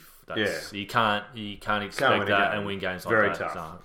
So, So scores through the game: 5-3 to 1-3 at quarter time, then 6-11 to 5-4, and then 11-15 9-5, and then final score 13-17 13 to 6. So Hawthorn pretty accurate, GWS very inaccurate. That was the other thing too. There was so many times GWS would get it in there and then just butcher it once it got there. Yeah, they've got a lot of deficiencies in their game, GWS as well. I think they need to get better at protecting the corridor. That's going to hurt them against really fast teams like Richmond as well. Yeah, absolutely. If they come up against a Sydney at times too, but I think Sydney's still got the pace issues and a few other things. But yeah, I mean, I think even Collingwood could really hurt GWS too. There's a few, it'd be fascinating to see how they go in the final series. Kelly's really starting to improve, which is great. As soon as they get Scully back, it's going to make such a massive difference. So that'll mean that they can do a lot of things that they're struggling to do at the moment. And and then obviously they'll get Cameron back in a month. Yeah, so that'll help. Well, I'll get him back, and then they'll also eventually get old mate Toby Green too. So he's been out for so long now, we keep forgetting about him. So a few little things with Hawthorn. Do you think the game has passed Frawley? Because it did look like he for a while now has really looked like he's struggling. Do you think the game's passed him by? Yes and no. I think the way Hawthorn's back six, he gets exposed because he's not fast enough. Yeah. The first pick six included, if they were all fit, and I think it helps because then you've got Burgoyne and Birchall peeling off. If Burton was back to his best of last year, then that takes some pressure off. But because there's too much exposed in that back half, he hasn't got another big key defender helping him out. Yeah. That hurts a lot. That means he's got to do everything. He's so used to... no more Josh Gibson. Exactly. He's so used to having Gibbo there with him, or Hodgie, or someone else. Or that's Lake. Just throwing their bodies around and taking him away. He's just slow, though. He's just slow. So real slow. So, it'll be interesting to see what happens. Maybe, I know he's still got another year. He's got another year, I'm pretty sure, yeah. And he's not that old either. So, obviously, Hawthorn will keep him until they find... Because they haven't been able to find a replacement. No. Caden Brand was hopefully going to be that. And if they get McGovern, they might. He doesn't seem to... Well, then he can go back to playing second fiddle, which then he might actually turn it up again. A bit like... so he's a second fiddle, not a first fiddle. Well, he's a bit like McGovern at West Coast, but in a different way. Yeah. Not as good way, probably. Not as... Well, they take...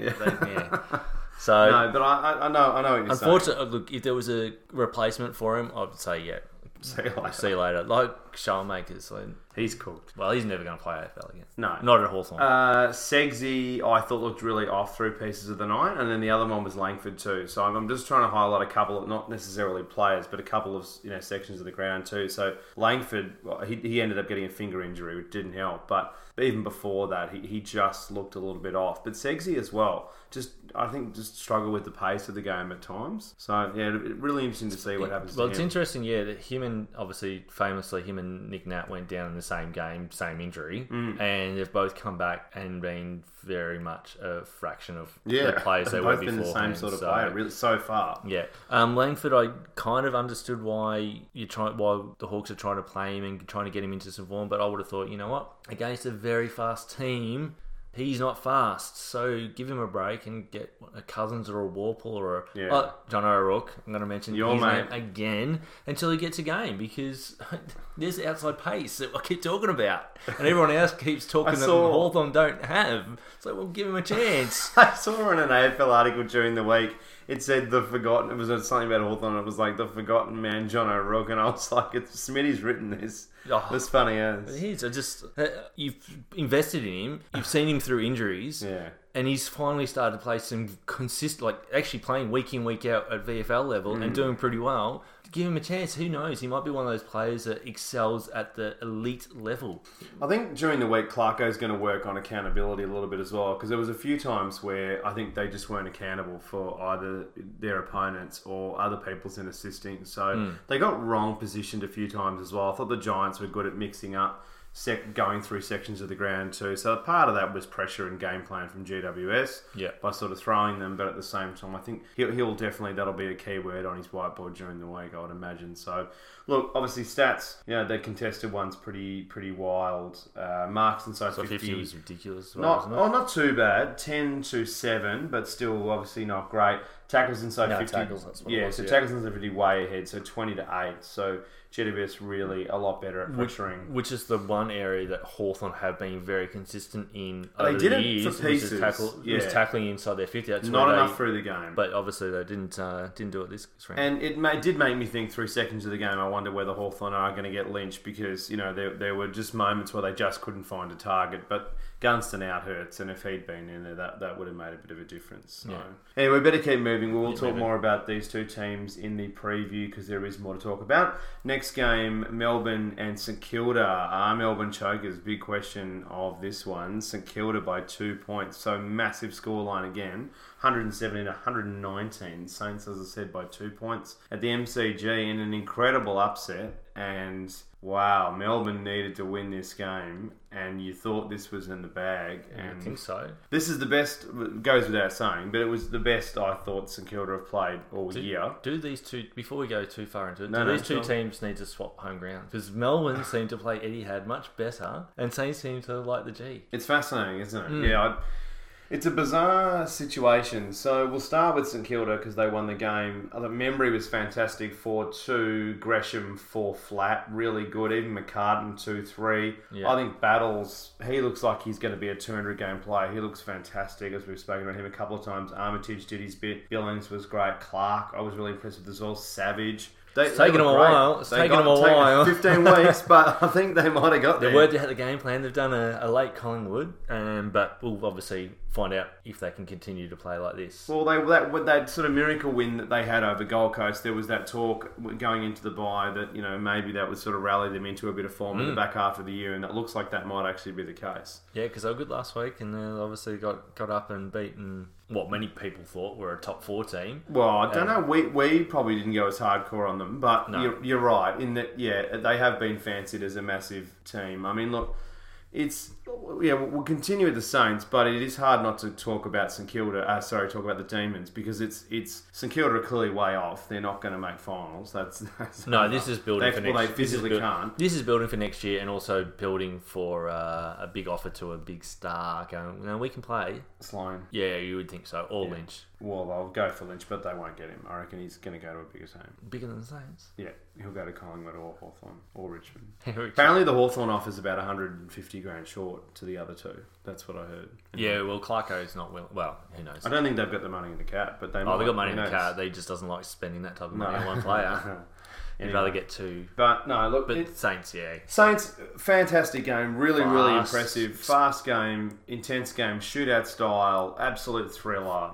finally knew how to hit targets everywhere around the ground. Yeah. So they just actually look like an AFL team for the first time properly all year. Accurate game too, so 18-9 to 18-11, so really accurate game. And you look at the worm, and look, St Kilda actually held it for well over 50%. They held it for all of the third quarter and in most of the all the fourth quarter as well. Right at the last minute, it looked like that Melbourne were going to steal it.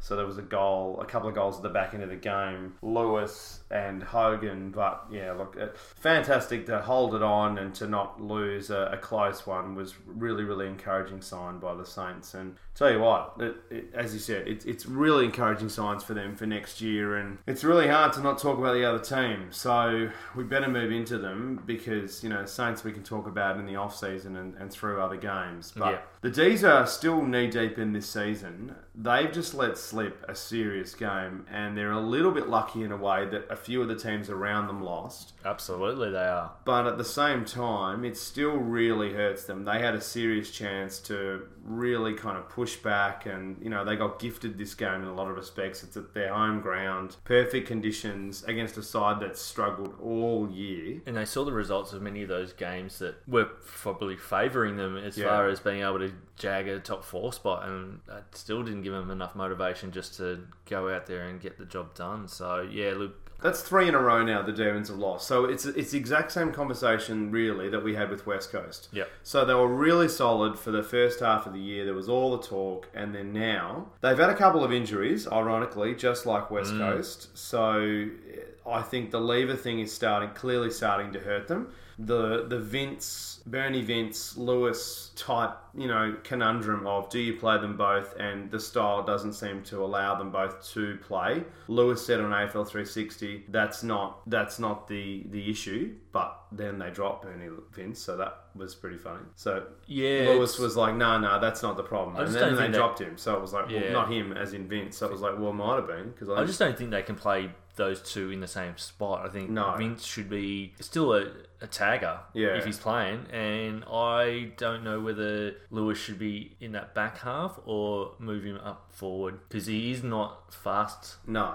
his pace has significantly dropped off. Significantly from last year. But he, again, someone with high footy IQ, a bit like in the sense that Ablett is, if you put him in a forward pocket, he's a very good kick and he just knows how to position himself well. So maybe that's what Melbourne can do just to alleviate, because the issue is that half back line at the moment, it's getting exposed without Lever and now with a very slow Lewis. Yeah, it's getting hurt. And I think the other thing for me too is that, you know, we spoke about weeks ago with Geelong and Melbourne that these two teams are really, you know, not able to figure out where all their pieces go, and I think they're starting to both get exposed. Yeah, it doesn't. I mean, obviously, again, like with the Cats, it doesn't help the D's that Hogan's not playing very good football, and neither is Christian Petrarca. Yeah, it doesn't help. And I think the other thing too is a lot of teams are going to take note out of this game. If you want to beat Melbourne, nag Clayton Oliver. Nag him, pester him, because you'll be in a situation where if you can really push him, he'll crack it. And that's what happened in the game. It's not going to always work. He's a very quality player. Fiery redhead though. There'll be games where it won't work, but it absolutely worked on this. So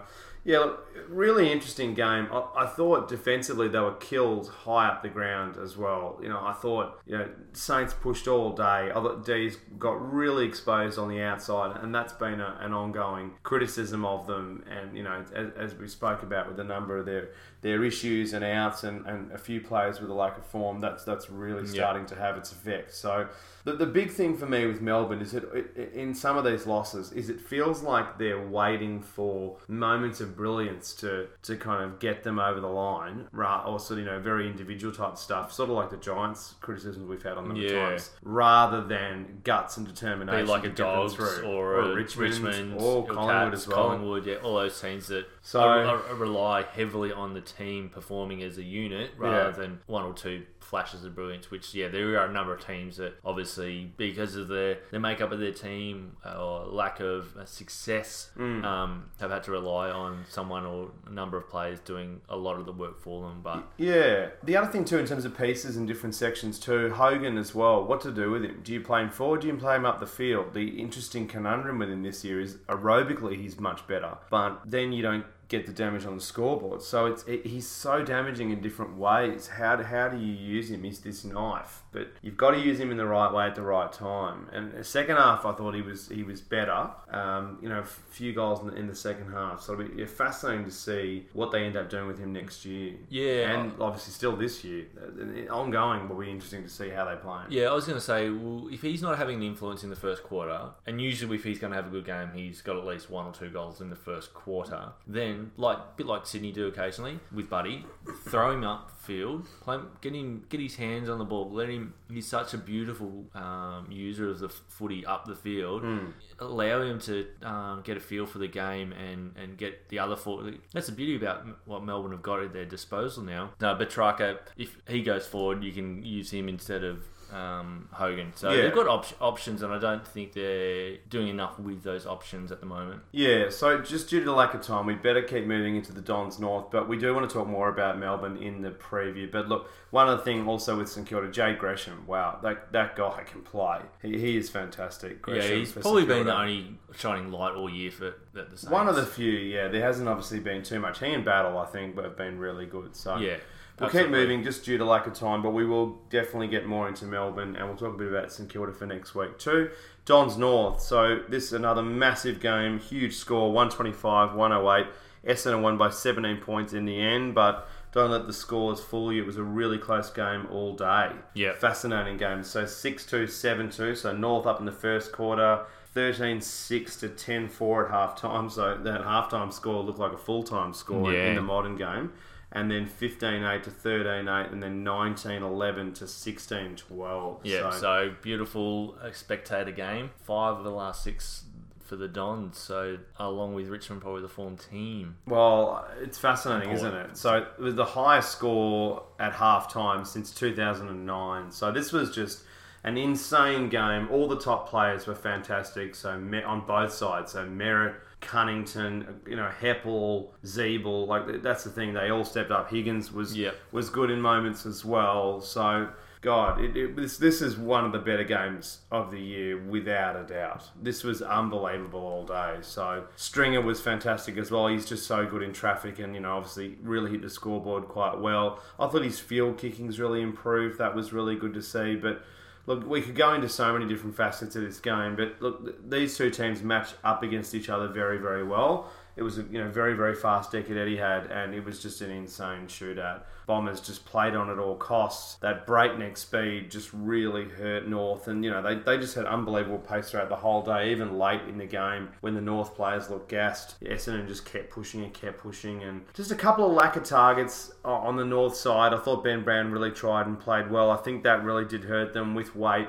It would have made a massive difference, but no weight in this game, and Essendon did a really good job of creating a situation where Mason Wood was the isolated player, and that kid can mark, but he can't kick, and it's exactly like he goes exposed. Yeah, it's exactly like Sydney's McCartan, where he's so inaccurate. He just can't kick for goal. Yeah, and then he'll have a blinder game where he'll kick 5 straight. He could, but most of the time he's going to kick 1-6. Yeah, so that, interestingly though, for me, right here, right now, I'm not saying they would. Essendon have got the game plan that could expose Richmond, and I think they're the only team that have got the game plan for it. Yeah, because they are that fast. I would love to see these two play against each other. I know we had the dream time, but hopefully, final. If Essendon are able to make finals, gee, wouldn't that be?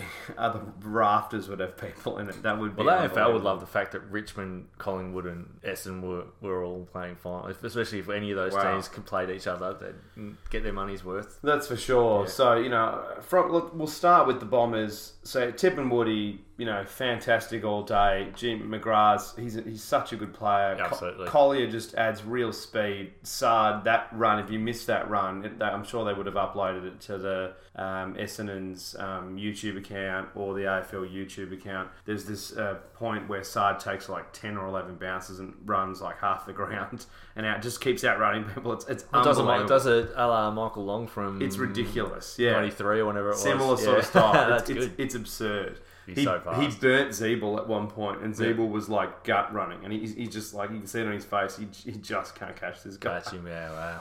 Fascinating game. So look, North, right, still very much in the hunt. doesn't help. They've started to drop it a little bit. But I think you and I did sort of think that, last potential. 5 to 10 games of the year, North would start to drop a bit. Well, And they don't they've even- been fantastic all year. Yeah, but they're not playing the easy beats. They're No. playing basically high quality competition that are in and around playing finals for the rest of the season. I think they might only have 1 or 2 easier games. I didn't have them winning too many games in the second half. No. Not because I don't think they're a quality team. It's just that they're playing the other quality teams as well. So That's the problem, yeah. And I think North are where they're at. And look, for me, it was interesting that Jacobs didn't play. I don't know the total into that, but I thought that was a bit strange that he didn't come in. He's been fantastic all year, but whether that makes a difference, we'll never know. Well, they've missed him for the last couple of weeks now, so Yeah. maybe it is starting to have a I bit think of next effect. week. Yeah. So, yeah, look, Dorr had his moments, but look, the big thing for me with North is they do lack a bit of a target, and I'm sure they're going to be into Tom Lynch and some of the other targets that'll come up at the end of the year. But look, getting another target to assist Ben Brown would be fantastic, and you could see why they wanted to go for a De Goey type player, because he would have been fantastic to slot into that side. So a player like that would be really, really good. Yeah. So really fast game, and look, enormous score at half time. It just had everything, and it's hard not to sort of froth over the what the game was as a spectacle. I know we're sort of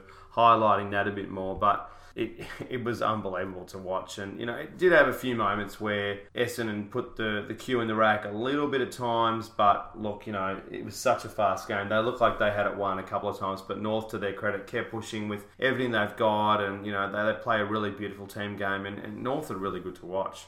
Yeah. They go wide, and they set up defensively really well, and they take the game on, and it's exciting, and they've got a they're not as efficient as some teams, but their overlap run is interesting to watch, and yeah, they look great. And Fantasia, on the Essendon side, I think the thing for me is that he's aerobically so much better than he was too. So that was something that I thought was excellent on the night. A lot of Don's players just look physically so much better, just in terms of their ability to just more gas in the tank. Yeah. So, even Stringer, early on it was like, wow, he's come back, really no good through the off-season, or he's had issues or whatever, but he was so much better. So where does Joe... Good game. Where does Joe Danaher fit in this side? Don't know. And that's what's interesting, and that's a good problem to have in a way. Very good They'll problem. figure it out. They will figure it out. He's too important. He's too important of a player, and it would take the pressure off your Fantasias, Heppels, other elements to not have to score as much as there is. Smith as well, they kind of need him to hit the scoreboard. Tip and Wood if he has a down game. So there is absolute reason to bring him back in. Yeah. Without he's back, obviously, but he'll get a fair run. He's contracted for a while anyway, so... Exactly. But look, really good game, but we will have to keep moving, unfortunately, just due to time constraints. But we will talk about these two teams, obviously, in the next one. Contested possessions, 144 to 137. Uncontested, 261 to 222. So, yeah, look, tight. Obviously, as you can imagine, Marks and Soak 50, 13 to 16. Tackles 17 and 9. So Essendon, just that extra pressure and just working those 1%ers really well, and just having that extra pace and run gives them a faster overlap and allows them to sling it just much faster and more efficiently, and play for that extra player rather than going a little bit closer. That North, so many times you could see another target, but they either didn't have the gas to get there, or their field kicking it just wasn't possible, or But credit to Essendon, their pressure all day was great. Yeah, they're definitely playing the style of football that most of us expected that they would play throughout the year, and I think they've made their run perfectly, and I think they might just sneak into 8th spot and then do some damage come finals. So this is the thing. So it is. We know now. I know out of this game now that the Essendon miracle run for the 8 is on. The game's on. Absolutely. And let's see what happens. Because this is it's game on, and they're going to make a real shake at it. I can only see them losing one more game. I reckon they'll lose 2, but yeah, they're going to get bloody close. So very close, and then obviously then. And then next year, they'll be a massive threat, because I think they'll probably get it right. They'll learn a lot from this year. But yeah, North, look, they are where they're at. They're going to be a very, very good side, but they're just that couple of pieces off, as we've highlighted. So last game, we'll have to go through this on a little bit quickly just due to time. So last one... Just fine anyway. which is fine. Look, not a lot to come out of this. So Brisbane finally got their second win. Brisbane got a second win, 119-64. They beat Fremantle at home by 55 points. So Brisbane Freo up to stadium. Gee, so Sandlance was very late out, which which was really annoying because it probably would have changed my tip. Fife did a hamstring, so that's not ideal. We don't know the severity of that. We'll probably know that by tomorrow, so we can talk about that in the preview. Look, Brisbane's going to obviously get a lot of confidence out of this. Rayner got the rising star. He looks good.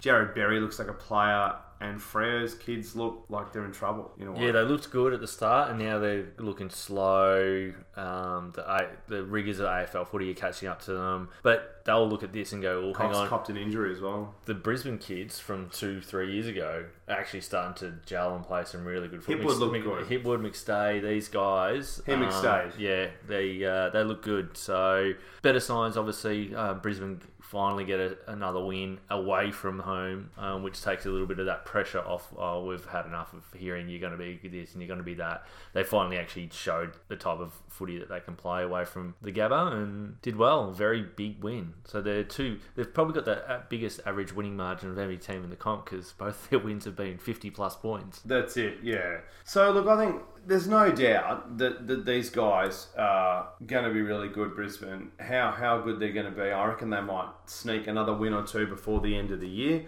So they'll probably end up finishing with 4 or 5, which obviously is not a great result. Well, they still play the Suns and the Saints and the Blues. So they got some down games at the back end. So they'll win a couple, and they're better than a couple of those sides. I think that right now they'd smash the Gold Coast. Yeah, I'd be very surprised. They might smash them maybe, but 30, 40 points, I would imagine. Yeah, you would think so. Freo, it's next year for me for them as well, especially with Fife out, because they wouldn't take any risks with him. He'll probably have 2 to 3 weeks off bare minimum. Ed Langdon, yeah. He looks like he's a very good player. He's probably the only one that's stood up for them all game. He looks good. I mean, look, that's the thing. They've got some pieces to work with, and look, they've backed Ross in now. They don't really have, ironically, with that ridiculous contract, they don't really have a hell of a lot of choice unless they want to spend a hell of a lot of money to get rid of him. And there's not, I think it's probably going to be the best option at the moment.